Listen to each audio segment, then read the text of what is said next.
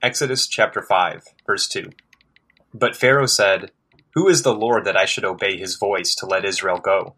I do not know the Lord, and besides, I will not let Israel go."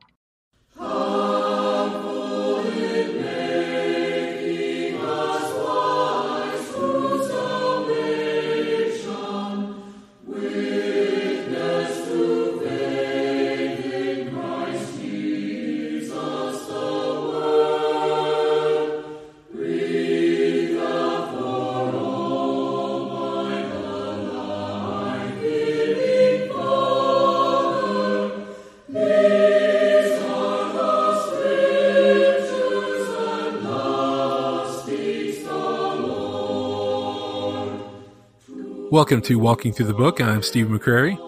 And I'm Bryant Bales. And today we'd like to talk to you about the Bible. Specifically, we'd like to discuss Exodus chapters 5 and 6 today. Walking Through the Book is all about these three things. We want to encourage Bible reading. We want to help you understand that reading the Bible is one of the most important things that you can be doing each day.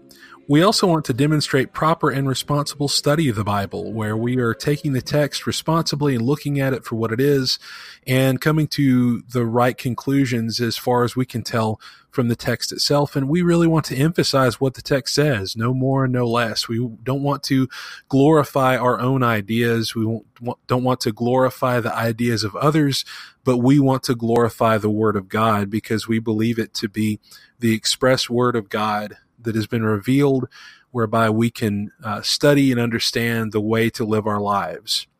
Before we start, we do want to let you know how to get in touch with us. You can find us on Facebook at Walking Through the Book. You can search for us there. You can also email us.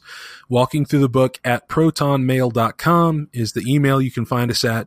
And then you can find other resources at the website this is hosted at, northcolumbuschristians.com.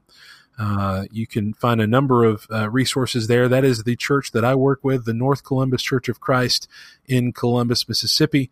If you ever have a chance to come and visit with us, you would be more than welcome to be there, and you would be welcomed as a friend.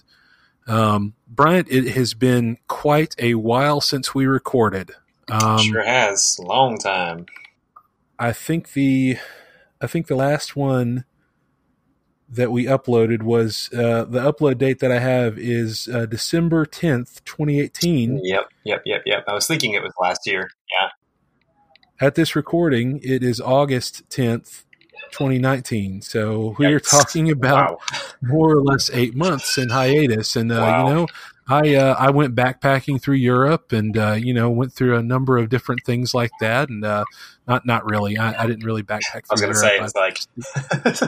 But that's what people do on hiatuses, don't they? I mean, they do things like that, right? That's what interesting people do, Stephen. Oh, right. Oh, I forgot.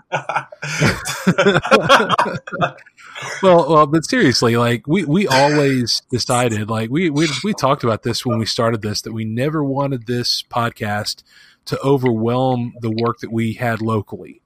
Right. And so, Bryant and I work with local congregations, where we are. Bryant, you're, of course, in Savannah, Georgia, and I'm in Columbus, Mississippi. And we just always decided we did not want this work to overwhelm or get in the way of what we did locally. And I think that generally has been what we've been focused on over the past few months. I've been focused on, I had to get into a new house, so we've been really working on renovating some things and trying to get it to where it's guest ready. We're almost there. And, been a busy person, so a number of different things. So, but I'm really grateful to have you back and that you were willing to come back. I mean, after, so good. Yeah. Yeah. This is really, really exciting to be able to get back into doing the podcasts, and hopefully it can become a regular thing again. But yeah, like Stephen said, there's just been a lot of shifts and different things going on both our ends. So hopefully we can restabilize. Yeah. Well, totally agreed. No more backpacking trips to Europe. Yes. No, can't spend, I don't have the money for it. Bryant, go ahead and let everybody know how to get in touch with you, and then Sure. if you're willing, just go over how the program will go. And Yeah. So I work with a congregation just outside of Savannah, Georgia. Worship with the Garden City Church of Christ. Work with them as the evangelist of the group, and we have a Facebook page. If you just look up Garden City Church of Christ, you'll find us on Facebook. And the last time we did this podcast, we had a website that was being worked on, a new website that's now done. So if you look up strivingforthefaith.com, that'll take you to our new website. Has the address, has our times of worship and updated information. So that's how you can get in contact with the congregation, or message, ask if any questions about how to get there. And as far as the outline of our podcasts and how we're reading and talking about the text, we generally, what we're going to be doing is we start initially just with reading through the text, which, today is going to be Exodus 5 and 6 together. Then after we read, we'll try to make just some initial observations about the text and what's immediately within the text, and try to reserve any maybe broader or bigger observations until our second section, which is looking more at themes or connections, maybe to other places in the bigger scope of Exodus as a book, maybe reflecting back on where we've come since Genesis, or maybe making some new covenant connections as well. Just really looking at how this account relates to the bigger picture. And then we always try to finish looking at some applications that we can take as well. So that's how we'll be working to finish the podcast today.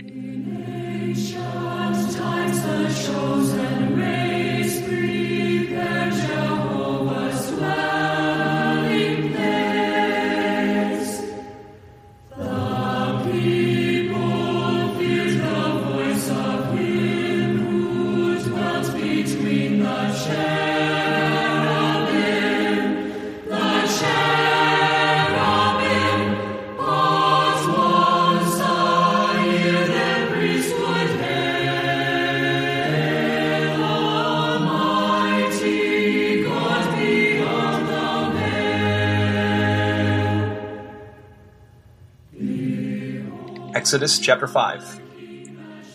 And afterward Moses and Aaron came and said to Pharaoh, "Thus says the Lord, the God of Israel, let my people go that they may celebrate a feast to me in the wilderness." But Pharaoh said, "Who is the Lord that I should obey his voice to let Israel go? I do not know the Lord, and besides, I will not let Israel go." Then they said, "The God of the Hebrews has met with us. Please, let us go a 3 days' journey into the wilderness that we may sacrifice to the Lord our God. Otherwise he will fall upon us with pestilence or with the sword." But the king of Egypt said to them, "Moses and Aaron, why do you draw the people away from their work? Get back to your labors." Again Pharaoh said, "Look, the people of the land are now many, and you would have them cease from their labors." So the same day Pharaoh commanded the taskmasters over the people and their foremen, saying, "You are no longer to give the people straw to make brick as previously. Let them go and gather straw for themselves. But the quota of bricks which they were making previously, you shall impose on them. You are not to reduce any of it, because they are lazy. Therefore they cry out, 'Let us go and sacrifice to our God.' Let the labor be heavier on the men, and let them work at it, so that they will pay no attention to false words." So the taskmasters of the people and their foremen went out and spoke to the people, saying, "Thus says Pharaoh, I am not going to give you any straw. You go and get straw for yourselves wherever you can find it, but none of your labor will be reduced." So the people scattered through all the land of Egypt to gather stubble for straw. The taskmasters pressed them, saying, "Complete your work quota, your daily amount, just as when you had straw." Moreover, the foremen of the sons of Israel, whom Pharaoh's taskmasters had set over them, were beaten and were asked, "Why have you not completed your required amount either yesterday or today in making brick as previously?" Then the foremen of the sons of Israel came and cried out to Pharaoh, saying, "Why do you deal this way with your servants? There is no straw given to your servants, yet they keep saying to us, 'Make bricks.' And behold, your servants are being beaten, but it is the fault of your own people." But he said, "You are lazy, very lazy. Therefore you say, let us go and sacrifice to the Lord. So go now and work, for you will be given no straw, yet you must deliver the quota of bricks. The foremen of the sons of Israel saw that they were in trouble, because they were told, you must not reduce your daily amount of bricks. When they left Pharaoh's presence, they met Moses and Aaron as they were waiting for them. They said to them, May the Lord look upon you and judge you, for you have made us odious in Pharaoh's sight and in the sight of his servants, to put a sword in their hand to kill us. Then Moses returned to the Lord and said, O Lord, why have you brought harm to this people? Why did you ever send me? Ever since I came to Pharaoh to speak in your name, he has done harm to this people, and you have not delivered your people at all. Exodus 6. Then the Lord said to Moses, Now you shall see what I will do to Pharaoh, for with a strong hand he will let them go, and with a strong hand he will drive them out of his land. And God spoke to Moses and said to him, I am the Lord. I appeared to Abraham, to Isaac, and to Jacob as God Almighty. But by my name Lord I was not known to them. I have also established my covenant with them, to give them the land of Canaan, the land of their pilgrimage, in which they were strangers. And I have also heard the groaning of the children of Israel, whom the Egyptians keep in bondage, and I have remembered my covenant. Therefore say to the children of Israel, I am the Lord. I will bring you out from under the burdens of the Egyptians. I will rescue you from their bondage, and I will redeem you with an outstretched arm and with great judgments. I will take you as my people, and I will be your God. Then you shall know that I am the Lord your God, who brings you out from under the burdens of the Egyptians. And I will bring you into the land which I swore to give to Abraham, Isaac, and Jacob. And I will give it to you as a heritage. I am the Lord. So Moses spoke thus to the children of Israel, but they did not heed Moses because of anguish of spirit and cruel bondage. And the Lord spoke to Moses, saying, Go in, tell Pharaoh king of Egypt to let the children of Israel go out of his land. And Moses spoke before the Lord, saying, The children of Israel have not heeded me. How then shall Pharaoh heed me? For I am of uncircumcised lips. Then the Lord spoke to Moses and Aaron, and gave them a command for the children of Israel and for the Pharaoh king of Egypt, to bring the children of Israel out of the land of Egypt. These are the heads of their fathers' houses. The sons of Reuben, the firstborn of Israel, were Hanok, Palu, Hezron, and Carmi. These are the families of Reuben. And the sons of Simeon were Jemuel, Jamin, Ohad, Jachin, Zohar, and Shaul, the son of a Canaanite woman. These are the families of Simeon. These are the names of the sons of Levi according to their generations, Gershon, Kohath, and Merari. And the years of the life of Levi were 137. The sons of Gershon were Libni and Shimi, according to their families. And the sons of Kohath were Amram, Izhar, Hebron, and Uzziel. And the years of the life of Kohath were 133. The sons of Merari were Mali and Mushi. These are the families of Levi according to their generations.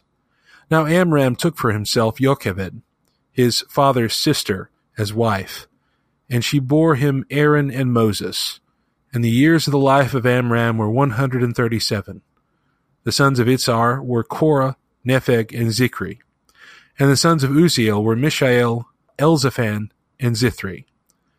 Aaron took to himself Elisheba, daughter of Aminadab, sister of Nashon, as wife. And she bore him Nadab, Abihu, Eleazar, and Ithamar. And the sons of Korah were Asir, Elkanah, and Abiasaph. These are the families of the Korahites. Eleazar, Aaron's son, took for himself one of the daughters of Putiel as wife, and she bore him Phinehas. These are the heads of the fathers' houses of the Levites according to their families. These are the same Aaron and Moses to whom the Lord said, Bring out the children of Israel from the land of Egypt according to their armies. These are the ones who spoke to Pharaoh king of Egypt to bring out the children of Israel from Egypt. These are the same Moses and Aaron. And it came to pass on the day the Lord spoke to Moses in the land of Egypt, that the Lord spoke to Moses, saying, I am the Lord. Speak to Pharaoh king of Egypt all that I say to you. But Moses said before the Lord, Behold, I am of uncircumcised lips, and how shall Pharaoh heed me?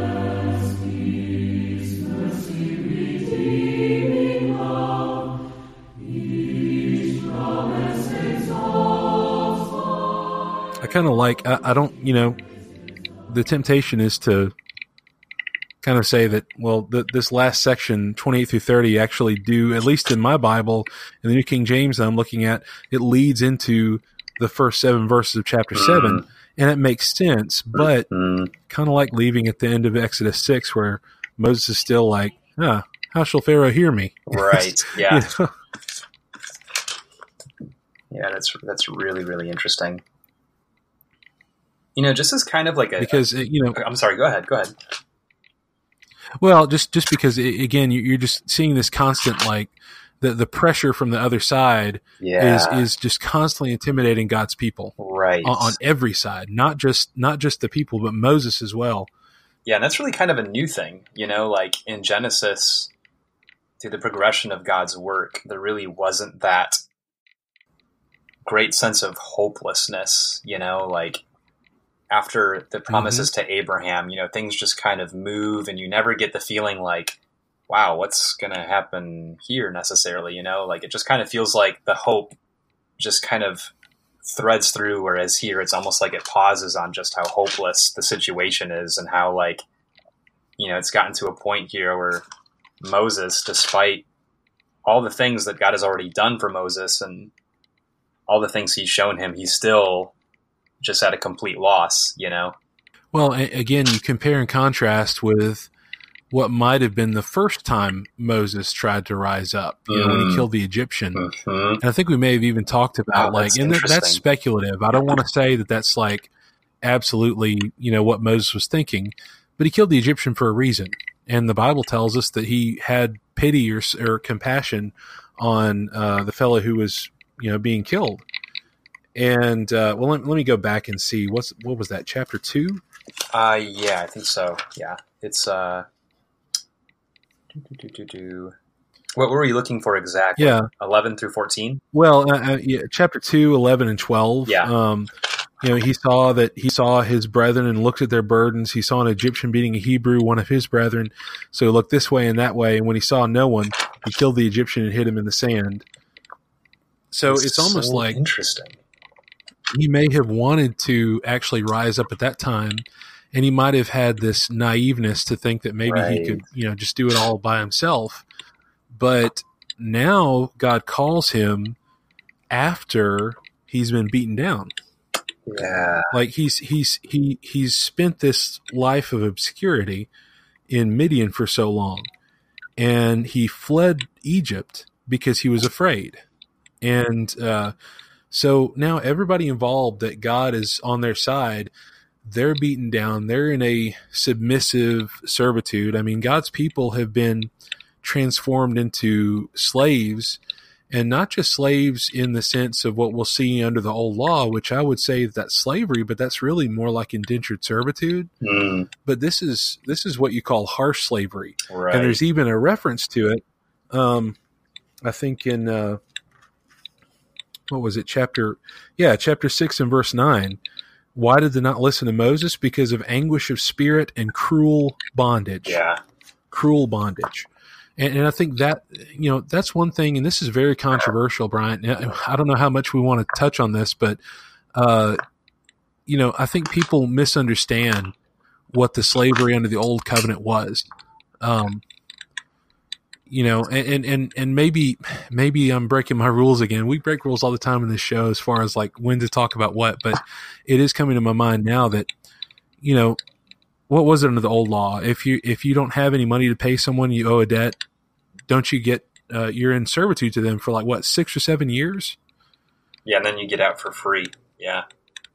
Yeah, with provision. And then everything will qualify that. Yeah, with provision, and you're taking. But in the meantime, even you get room and board from the person you're serving. That's right. So I would not call that harsh slavery. No, that's not what the Egyptians were doing. Yeah. The Egyptians, it seems, were taking the Israelites and viewing them as a lower class of person and simply saying, well, you're lower class and so you have to serve us. That's kind of the implication that I get. And if you go back to recognize that they hated shepherds, they thought for whatever reason that shepherds were just, disgusting, filthy people, that kind of feeds into that theory. But but regardless, I mean, that's what we have to deal with here, is that's where the people are. Right. And then at the same time, you have this figure of Pharaoh who, if I'm not mistaken, at this time, I mean, pretty much all the time that we see Egypt in the Bible, they still view the Pharaoh as a divine type of being. Yeah, it's interesting that with that, Moses and Aaron, even though Pharaoh, because in verse 2, I can't say that I really blame Pharaoh for his response at this point, like these two guys come up to him and basically say, like, God has said, let all the Hebrew people go, and it's like, well, wow, that's that's a mighty request, for them to ask that of Pharaoh. But beyond Pharaoh's thought process about that, just their boldness in verse 1, that what they know to be true has still given them the sense of boldness to go up to Pharaoh, who would have been seen with so much reverence, like you're saying, and to make a request, not even a request, to demand something of Pharaoh that they would understand would sound ridiculous to him, and I just think that's incredible, that despite Pharaoh's position and despite how crazy this sounds, you can see the boldness that they have to approach him because of the truth that they know. Yeah, that's a very solid point.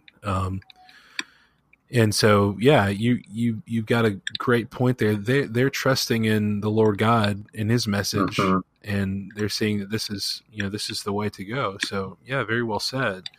And they expound on this in verse 3. The God of the Hebrews has met with us, and so please let us go 3 days' journey into the desert and sacrifice. So I don't know if this is a bargaining at this point, but really this is kind of working on that whole goal of getting them out of there. Right. Yeah.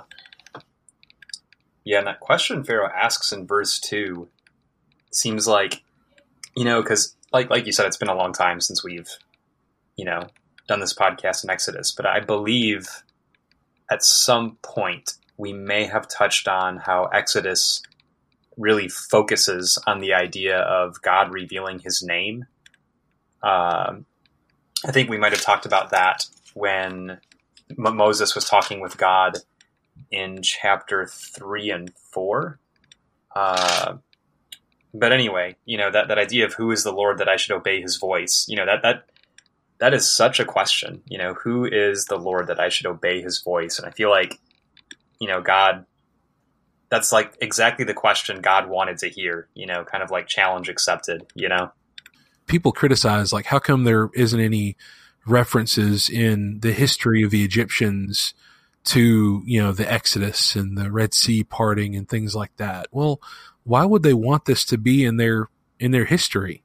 If you're a strong, proud empire, why would you even want to consider this?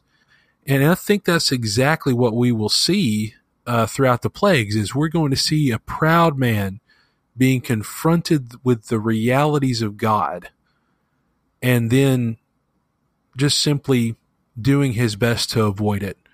And once he gets the least bit of excuse to go the other way, he'll go the other way.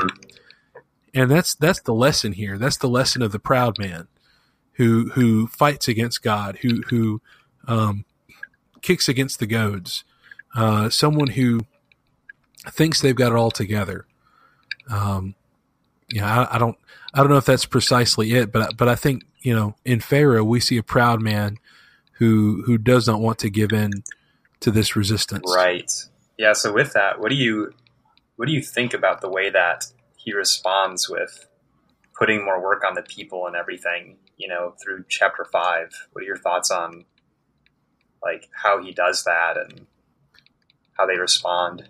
Well, to follow in with the same theme, I mean, what does a proud person do when they're confronted with the thought that there's something wrong with what they're doing? That they will push that blame on someone else. And I mean, I've done things like that before. And I mean, we all have those issues that we face throughout time, where it's so much easier to push the blame to the side, Right. or even in our own minds we can do that. But we'll probably come back to that in application. But I think that's what's happening here is he's saying, well, the problem's not with me. The problem is with these people. Right. Yeah, The reason why they're worried about getting out and getting away is that they're lazy. They don't really care to work as hard as they ought to work. That's kind of what you do though when you feel like you have power. Again, that might be an application, but wow, I don't think I've really thought about just how that draws out a very base principle of pride outside of just Pharaoh the person. So that's really, really interesting.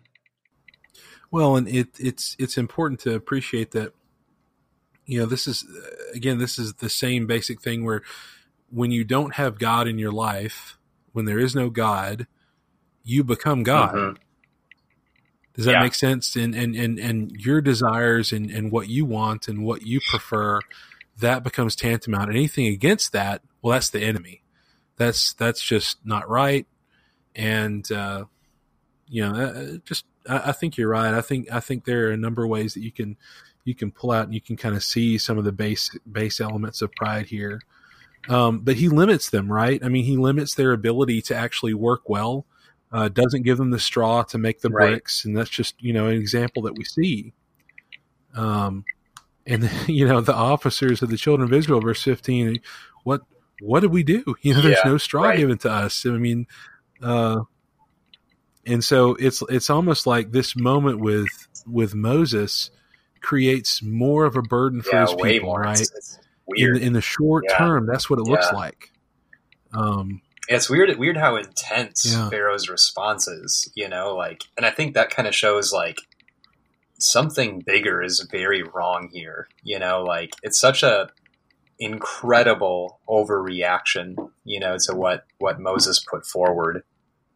Yeah, I think so. I mean, if he had just said, no, I don't think that's what I'm going to do, then, that would be one thing.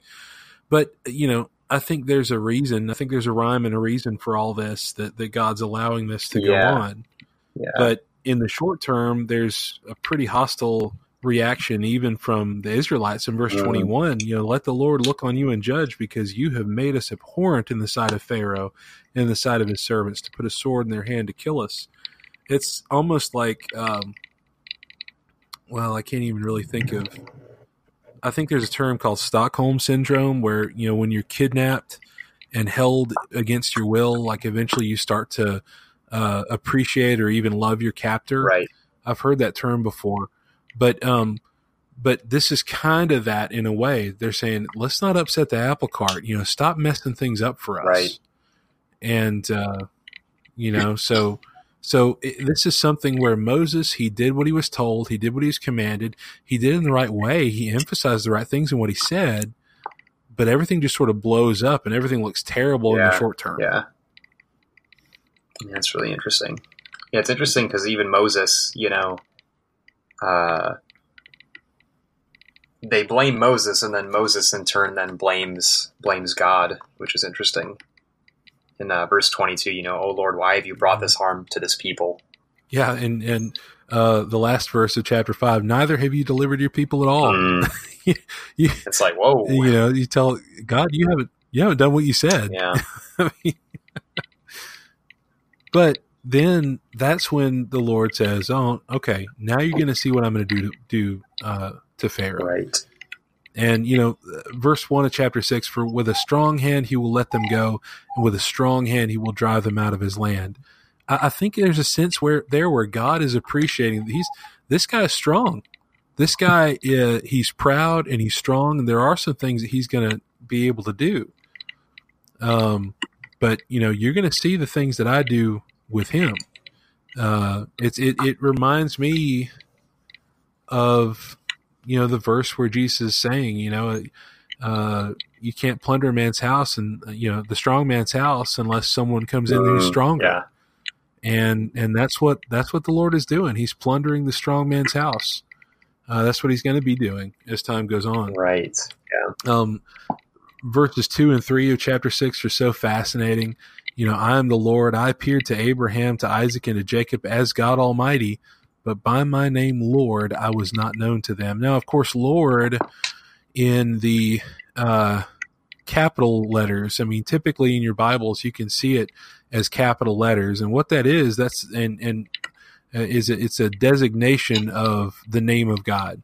And the Jews were so careful about handling the name of God, they didn't want to misuse it, that they replaced in all those references to the scriptures, instead of his name, which we refer to as Yahweh, which we're not even really sure about how to pronounce those letters. If I understand correctly, Brian, I think we're talking about two Hebrew letters that are supposed to refer to the name of God. But where it says, I am the Lord, and the Lord is in all caps, that's referring specifically to the name of God. Some Bibles will have it as Jehovah or Yahweh. But I'm open to your thoughts there, because I think it is pretty important that he mentions that here. Yeah. Yeah. It's a really interesting statement, because you think like Abraham, Isaac, and Jacob. I mean, God showed them so many things about himself, but God was about to do things with his power that were definitely distinct and very different than what they saw, And just in terms of, the kind of deliverance that was happening here, and just what the lessons that shows and what God is doing to connect with people. It's almost like this distinct progression, that is something that could not happen until now. Not that God was withholding some necessary thing that Abraham, Isaac, and Jacob would have needed in order to know God, but just that this is something that this circumstance gives liberty for God to do that he could not do before, because the circumstances were not to this point, if that makes sense. Yeah, I read it as a development of his willingness to be closer with these people. I mean, it's up until now, it has been maybe a little bit more distant, and that's kind of what we're saying here, isn't it? Because there's some more we can look at with the big picture aspect of that. But just to kind of keep moving here, he references the covenant for the land of Canaan, and he also sees in verse 5, he hears them. I've heard the groaning of the children of Israel, and I've remembered my covenant. And so therefore, I'm going to bring you out of there. I'm going to rescue you. I love this statement. I will redeem you with an outstretched arm and with great judgments. He's going to be active in this, and he's going to be doing this purposefully. It's not just providentially, which is the majority of the scripture, I believe. But verse 7 references what we'll see as time goes on is the nation aspect. I will take you as my people, and I will be your God. Again, we're going to look more at that. So the Lord, again, verse 11, go in, tell Pharaoh, king of Egypt, to let the children of Israel go out of his land. And again, Moses is like, the children of Israel aren't listening to me. How's Pharaoh going to listen to me? Right. And, but he says, it says that the Lord spoke to Moses and Aaron, gave them a command for the children of Israel and for Pharaoh, king of Egypt. So it's sort of re-emphasizing, even though Moses is still kind of saying, how is this going to work out? God's just like, nope, go ahead, go and do it. Yeah. It really seems like it conveys that it shows God's distinctiveness, that God sees things from a perspective that nobody else can. God is not intimidated when everybody else is. God's not demotivated when people are becoming discouraged, and that's the quality, I think, just generally, of a truly good leader of any people. Yeah, that isn't really fazed in the face of intimidation or pressure. Right. So, yeah, that's a very good point. And it really shows too that God's power was not limited by their inadequacy in the circumstance. Like the children of Israel have already given up. Moses and Aaron have about given up here, and it's just like, Right. It's almost like the story, it's almost like you take a breath here, with like this genealogy and the reflection of verse 28 through 30 at the end. It's almost like everything just kind of comes to a pause as everybody looks discouraged. Moses has already lost his hope, and then it's just kind of just basking in the moment. And I think to build up the hype, the momentum of what's about to happen. Right, and the text takes a moment to reestablish the genealogy for us as well. And I don't think we're going to spend a ton of time here, but I mean, we do want to notice that we do have the sons of Kohath listed, the sons of Merari, going all the way back to the sons of Levi. And that's going to be very important as we move on. You want to keep in mind where all these families are and where they're from, because even in the times of the United Kingdom, you want to keep in mind who Eleazar was and who Ithamar was, and the different family lines that go on that make up the priesthood and the high priesthood, and to see those things moving forward. Mm-hmm. Yeah.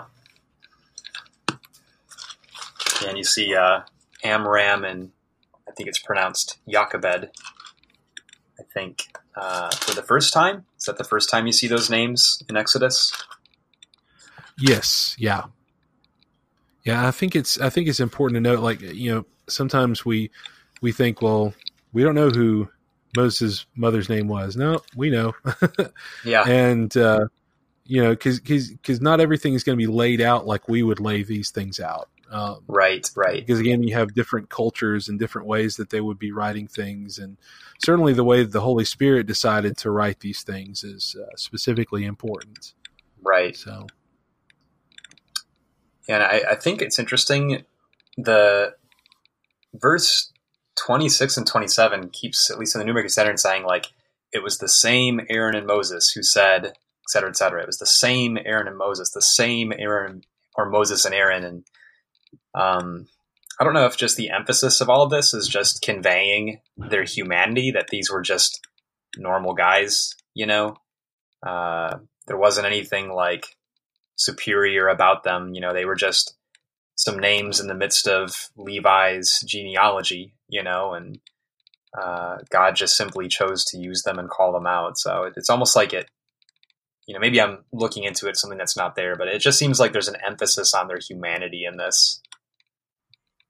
Well, there's also, I think, from an apologetics perspective, the thought, evidence's perspective, that, the people that would read this back in the day, they would be able to research and go out and say, okay, was Moses really Jochebed's son?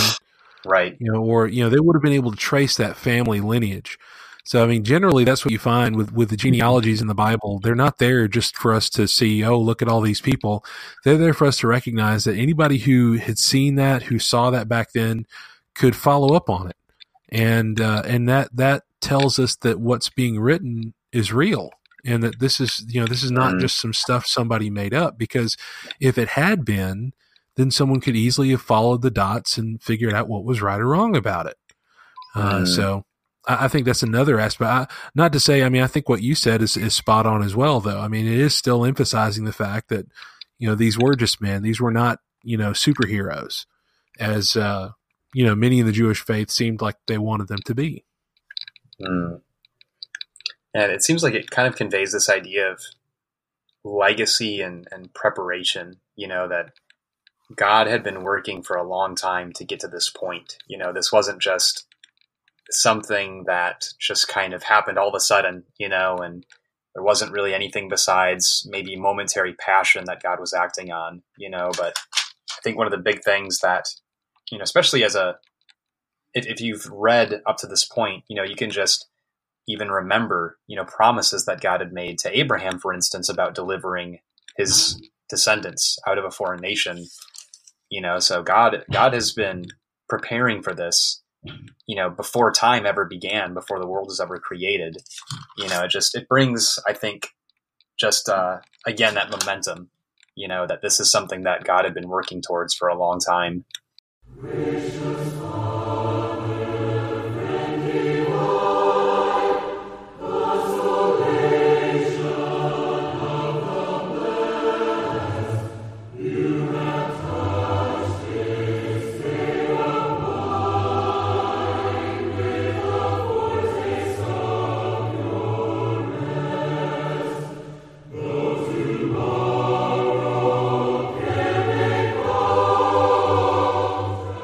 Right, so we want to make sure that we're not just looking at the local context, which is just as important as the whole context of the Bible, but I think we need to keep in mind that the Bible does have a context. There is a sense where we recognize how these books were written and the times that they were written and what they were emphasizing.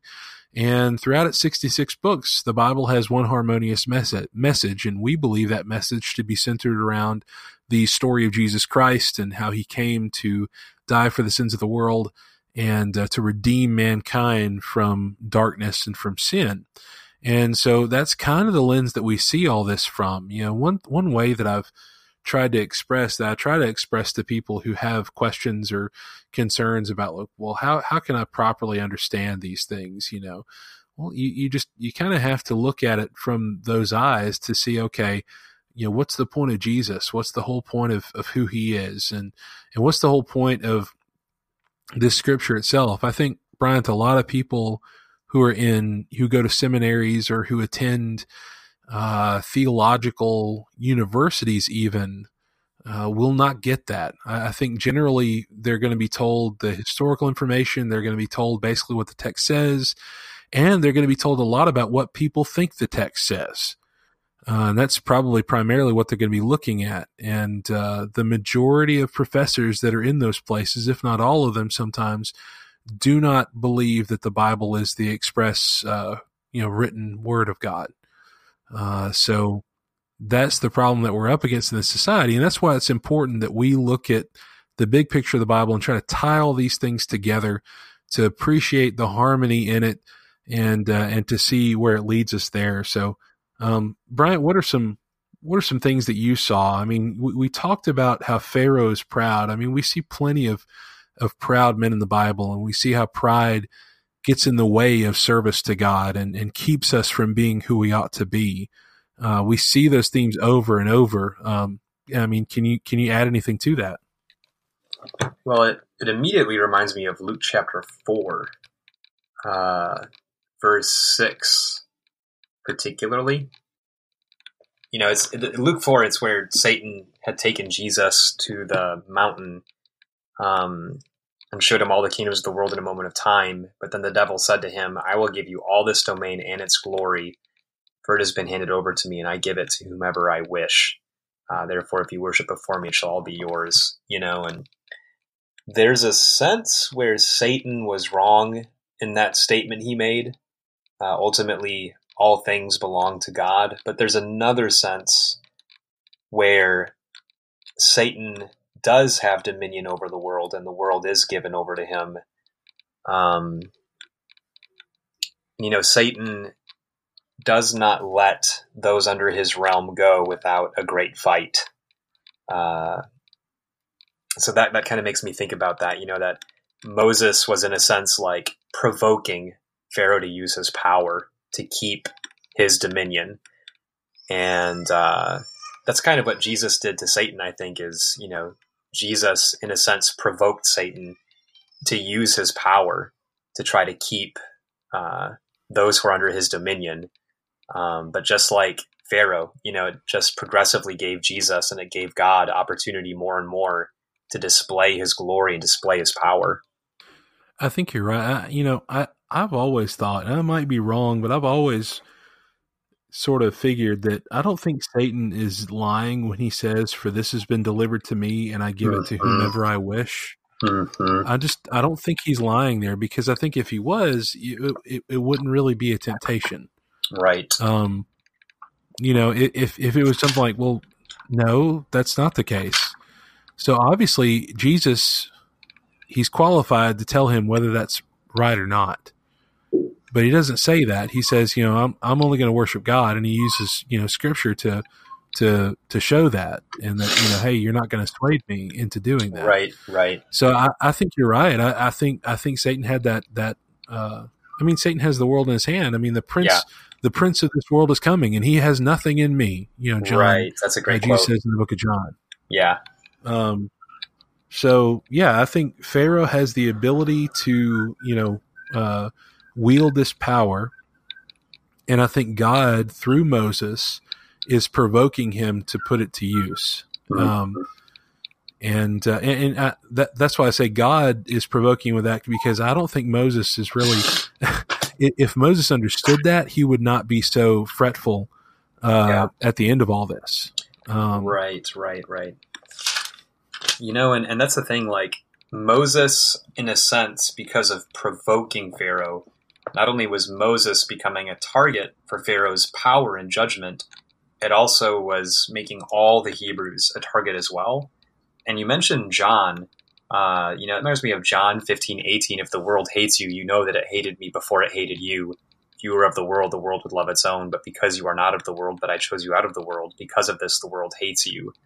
And so just like, Moses kind of leading the way of provoking Pharaoh and his authority, that's exactly what Jesus says in John chapter 15.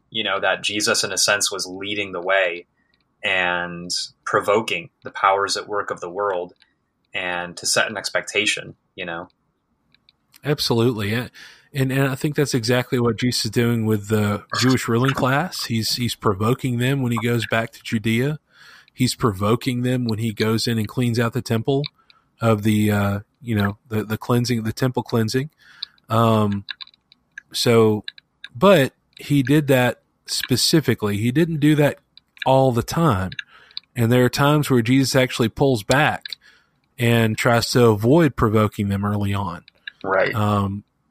So I think it all just kind of comes down to, what does God want me to do with this, or what, so he's following the Lord's commands. That's what Moses is doing. And I think you made the point earlier, what tremendous courage to go before the ruler of, the strongest power in the world at that time. Right. That's kind of amazing. That's kind of, if I were to go into the Oval Office and just tell Trump, listen, you need to work out your marriage situations. If I were to tell him, like, hey, I'm just not sure that you have a scriptural marriage in the eyes of God. I'd like for us to have a discussion about that. There would be a whole slew of other things I would want to discuss with him maybe before then, but you know what I'm getting at, that you're going to the most powerful person right now and you're saying, hey, you need to do the right thing. And on that point, now that I brought that up, generally that's kind of what John the Baptist did. He came to Herod and he said, you have no right to be with your brother's wife, Herodias. There's it's not lawful for this to happen. And that takes courage to do that. And I applaud these men for doing that. That's the kind of courage that we need to have. Yeah, and that kind of makes me think that, Jesus did not even see Herod until he was in the process of being condemned, the last day of his life. And I wonder if the parallel, consistent in that, Jesus did not confront Herod, because ultimately Herod was not the ruler that Jesus was overcoming. Herod didn't have the power, nor did he hold the authority of bondage over the people that Jesus was really striving to liberate. So Jesus did not confront Herod, but his whole ministry was confronting and overcoming the ruler, like Pharaoh, who did have control and authority over God's people. Well, that's the thing. Like, really, Caesar wasn't even Jesus's enemy, was it? Right. Yeah. Yep. Caesar, Rome was very hands off with Judea, religion wise, to the point that there was nothing in Judea that kept someone from worshiping God faithfully, even though, that's what he says. He's saying, the scribes and Pharisees sit in Moses' seat, so whatever they tell you to do, do it. So there was nothing wrong with serving God in that capacity, but the problem is don't be like them, for they say and do not. But now in this situation, I mean, it's terrible. This is a much, much worse situation, and makes me think about, what Christians of the first century might have said to the zealots. That there was Simon the Canaanite. Simon the Zealot was one of the apostles, and I have to wonder what Jesus said about that. Is that? I'm not sure that was the way that God wanted His people to go. Because why throw off the yoke of Rome when it's not preventing you from serving God? Mm-hmm. Anyway, that's not really germane to the discussion, but it's just something I would just happen to think of. Mm. But other things that we want to appreciate too, times of distress, times of discouragement, all of that is all throughout the scriptures. Moses and the people of Israel are certainly showing that and seeing that. Moses is going to have a life where he is going to keep hitting this wall of discouragement with the people. Mm. And this is the first, this isn't the first time, is it? Because you go back to chapter 2 and he tries to go and talk to, so chapter 2 and verse 13, when he went out to the second day, behold, two Hebrew men were fighting. He said to the one who did the wrong, why are you striking your companion? Then he said, who made you a prince and judge over us? Do you intend to kill me as you killed the Egyptian? So he's going out, he's trying to help his people and kind of, fix up this conflict. It's what the text seems to say. But he keeps hitting this wall of they're not willing to work with him. And, so it's kind of fascinating to me that Moses over time is going to be shown by God to be one of the most humble men who ever lived. And yet he keeps hitting this wall of that the people are not willing to work with him. The people are not willing to listen to him. And I think this is the second time that we've seen that in his life. One thing that I was thinking is the way that the people misunderstand what's happening and just kind of quickly lose their hope. You see that with the disciples in Jesus's ministry, when Jesus raises from the dead at the end of every gospel, the disciples really struggle with unbelief. They struggle even after they're told that Jesus has risen with not believing the report. Mark's gospel in Mark chapter 16, verse 14 and 15, Jesus reproached them for their unbelief and hardness of heart because they had not believed those who had seen him after he had risen. And I think that helps to solidify the historical certainty of things with Jesus' resurrection is, God was doing something that nobody understood, nobody anticipated, and that's just a consistent theme in God's work, and it just shows that he's a living God, that God defies expectations. He works outside of the anticipations of people who even have their hope set in him. And I think that's kind of what's happening here is, Moses is a man of faith. Moses loves God and so does Aaron. But yet both of these men don't see the big picture. And I think that's just so important even in the writing to establish that just like Jesus was not going to stop his work and God was not going to stop his work just because the disciples did not believe or understand, it's the same thing happening here in the Exodus as well. Very well said. I do love the back and forth where, God here is not, I don't see a rebuke for Moses here. It's almost like, this isn't working, God. Go do it. No, really, it's not going to work. Go do it. That's right, kind of right. It's very gentle. It's very comparable to what we have today, right? We don't have new revelations from God. And we may even be saying, God, this is really challenging. But then we go back and we read some more. It's like, no, that's what I have to do. And, so it just, probably have more to say in the applications about that, but just some very interesting things there. So one other thing that crossed my mind is Jeremiah 32, 36 through 41.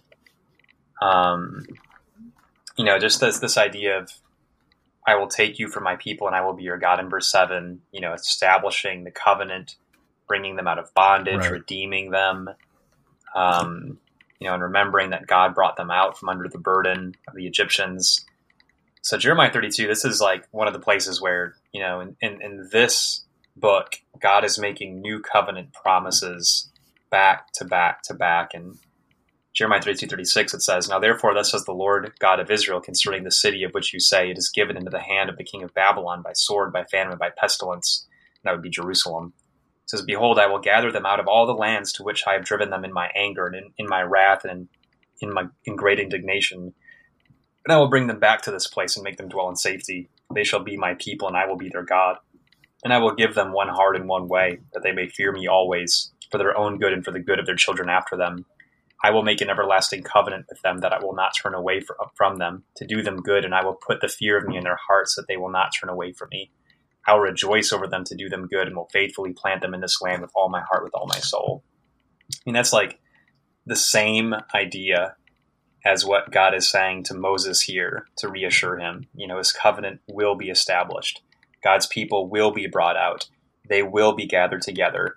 They will be unified under his name, and it just seems like that's one of the big threads through the entire Old Testament is God redeeming a people for himself, but doing it in a pattern, Well, there's so much we're going to be saying about this throughout the book of Exodus, but I mean, this is the birth of the nation of Israel. This is, you could go back to Abraham and his family, and even Jacob and his family, and that's a bigger group. But then, I mean, that doesn't really match what we see coming through the Red Sea and coming out of Egypt and storming its way up through the wilderness and eventually through Canaan and going in unopposed.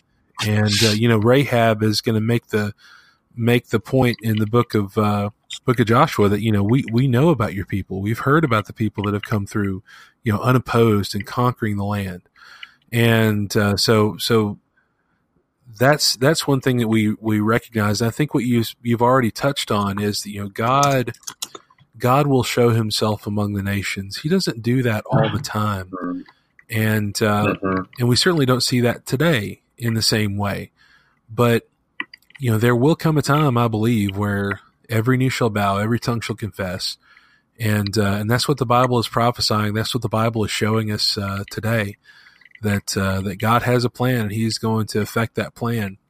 And we need to be allied with him and just completely tied in and completely dedicated to the direction that he wants to go.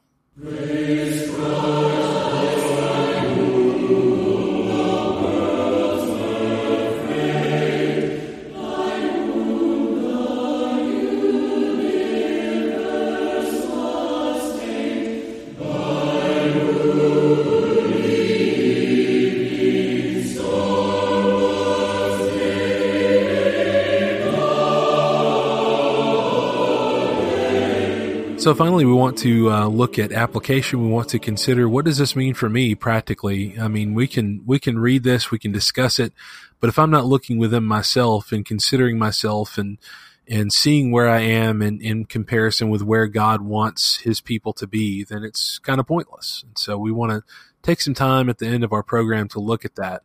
So, Bryant, one of the things that we looked at, and I think one of the themes that we'll just keep touching on, is that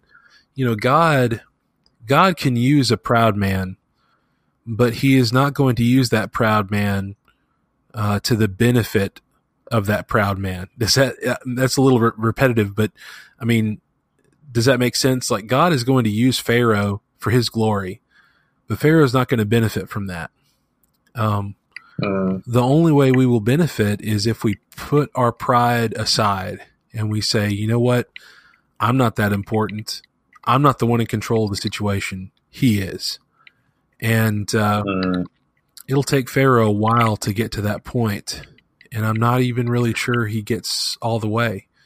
But we need to get that way. We need to appreciate that, God knows, God knows what we need to be doing.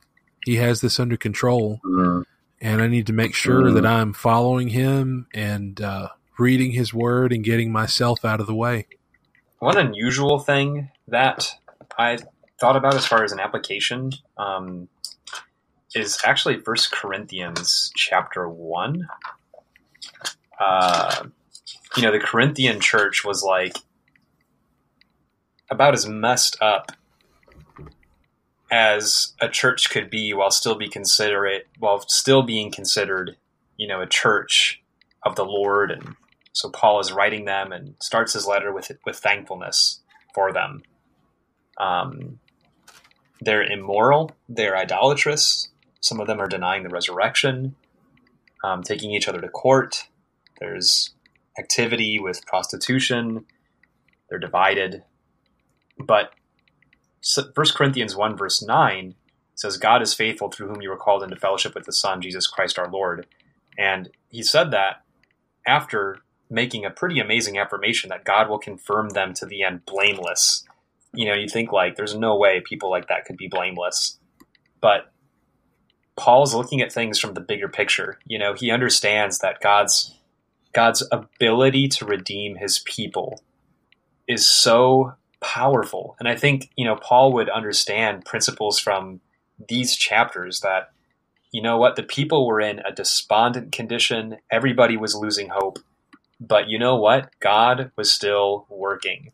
And so long as God is working and so long as he has people to work with, it's possible. The Corinthians could have rejected Paul's letter, sure. But even that would not nullify what God could have done if they would have done that.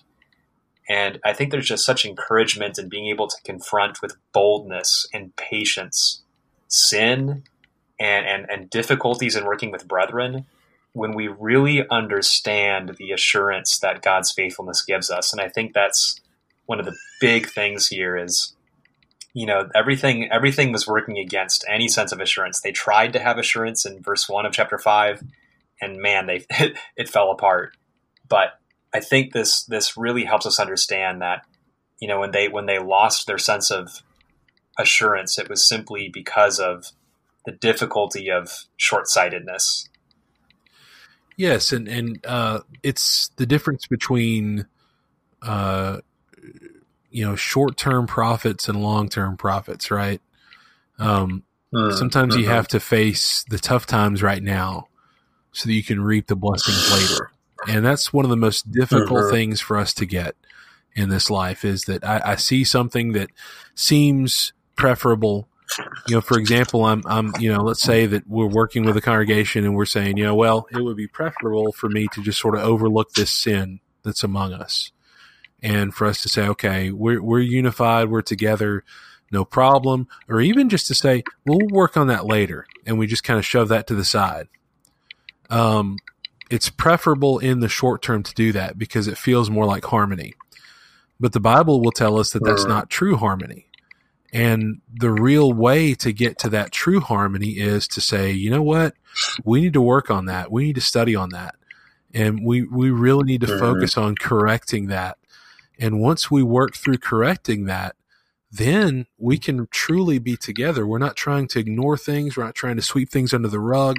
We're trying to openly and honestly be together on these things. And I know that's not an exact parallel to what we see here, but we see short term more of a burden on the Israelites. They've earned Pharaoh's ire. And so there's more of a burden upon them. But God is trying to consistently say to Aaron, to Aaron and to Moses, that this will happen. Things are going to go well. Things are going to work out. Yeah, that puts into my mind 1 Peter chapter 3, 13 and 14. Who is there to harm you if you prove zealous for what is good? But even if you should suffer for the sake of righteousness, you are blessed, and do not fear their intimidation, and do not be troubled. And I think that's the thing is, First Peter just talks so much about the grace of God that is in suffering. And I love that he says, do not fear their intimidation, do not be troubled. And then it talks about sanctifying Jesus as Lord in our hearts and always being ready to make a defense for people who ask about the hope in us. And that's the thing that Peter's trying to write to his audience. Your suffering is not a reason to be discouraged. And it's not a reason to think that anything has changed. You know, in 1 Peter chapter 1, he said this hope that you're putting your faith in is undefiled. It's imperishable. It's not going to fade away in chapter 1, verse 4. And you are being protected by the power of God through faith. And so I think that's a big thing. Is one of the most common themes of the New Testament is trying to give hope and encouragement and clarity to Christians who are suffering intensely because of their faith and because Satan is striving to intimidate to the point of discouragement those who are being liberated and redeemed by God. You know, so we don't have to be negatively affected by our suffering. We can have encouragement and joy because we have the big picture and we have Jesus on the cross, and just the power of that is so important and so amazing, you know? Absolutely. And even when the enemies of Christ seem to be so strong, I think, you know, we have situations that will happen today where it just seems like so many are being led astray. And there's a temptation for Christians to think, well, just nobody's interested in the gospel anymore. Nobody really cares about authority anymore. Right. Well, if people, you know, I had a conversation with a guy the other day that where, you know, we were talking about, you know, where's the burden of proof? Is the burden of proof on me proving that something is sinful, or is the burden of proof me proving that something is the right thing to do? And I think the burden of proof is that I need to prove that it's right by the scriptures. And, you know, he kind of, you know, thought about that. He said, I never really thought about it that way before. And that just tells you that people, it's not that they don't want to know. It's that they just generally, I think you find places where people don't want to know, but generally I think you just have people that aren't taught. They just don't know. And but do they know they don't know? I mean, there's one fellow that we're studying with right now at the Pines that you know, he's saying, you know, he's saying he's a blank slate. He doesn't know anything about the Bible. And I so appreciate his honesty with that, because, you know, in this culture, especially in the Southeast, I think it takes guts to say that you don't know anything about the Bible. I think it takes courage to say, you know what, I don't really know this, instead of saying, oh yeah, I know the Bible, or oh yeah, I got this done, or I know who God is. I know who Jesus is. Well, that's sort of on the other side of things, isn't it? So sure of yourself, like Pharaoh. Well, I've got this figured out. Who is God? You know, who's this thing you're talking about? Right. So that kind of opens up a new way of looking at that too, because, you know, when I hear of something that challenges my faith, I can react to it like Pharaoh. I can say, well, you think you know everything? I mean, what about this or what about that? You know? And we can react in a negative way, or we can react in such a way that says, you know what, you may be right. and let's get into the book. Let's study about it. And, you know, that's the heart that I want to have, the heart that says, you know what, I do not have this all figured out. And Moses has that, but he has that to such a fault that he's like, this is impossible. And so that's where we can work on it the other end and say, you know what, if I just trust in God and I read his word, and I know what he says, and I live that way, you know what, I've got it. Yeah, there's always something for me to work on. There's always, you know, but you have that stability there, and you have that boldness to say, just like you said at the start of chapter 5, hey, Lord God has said this. We're going to deliver this message. And and whatever else happens is, you know, we'll just see things come as they may. Yeah, and I think maybe the last observation of application that I have is, you know, all of this and what you were saying, you know, with Moses's perspective, you know, it's almost like this does give me a window into my own humanity, because ultimately I'm so similar to Moses and the Israelites here. And I think one of the lessons is really taking into account how prone I am to quickly distrust God. And I think the more aware I become of that danger and the reality of that danger, the more I will cling to his words and promises and just have a greater sense of self-awareness for those things. Moses here was in some ways just being human, and God dealt gently with that. But I think it exposes a problem with our humanity, is it's just so easy for me to let circumstances, the immediacy of suffering, the immediacy of the powers at work of the world, to cause me to put more trust in what I am experiencing in my circumstance instead of the power of God. You know, and I think there's just so much encouragement here to just cling to God's word more desperately because of that. Yeah, and that totally falls under a number of things that we see. I mean, what are people doing today? They're trusting in their feelings rather than trusting in the word. Right. They're saying, you know, well, this is just how I feel right now. Or we get so wrapped up in the troubles that we try to work on that we just figure, well, there's no solution to this. We're just going to keep having troubles. We're just going to keep having problems. Well, that kind of hopelessness, it's not what God wants. God wants us to stand firm in his word. And the only way for us to do that is to understand his authority, understand that what he says means something. And it's not just something that he said so that we can sort of reinterpret it in any way that we want. We appreciate what he's given us. And so we hold on to that and we push forward in those ways that are best and most healthy for us and for others. Yeah, absolutely. But we're so grateful for you taking the time to listen today, and we hope it's been beneficial for you. I know it's been beneficial for me, and you know, it's just been great to be back together after all this time. I thought about sort of trying to rebrand everything, and I may end up recording. I know that I'll probably record a new bumper for the end. At any rate, Lord willing, we'll be back with you again very soon. And we'll discuss more and we'll walk further through the book. Thanks again, Bryant. Absolutely. Such an encouragement. All right. So until then, study well and be lights to his glory.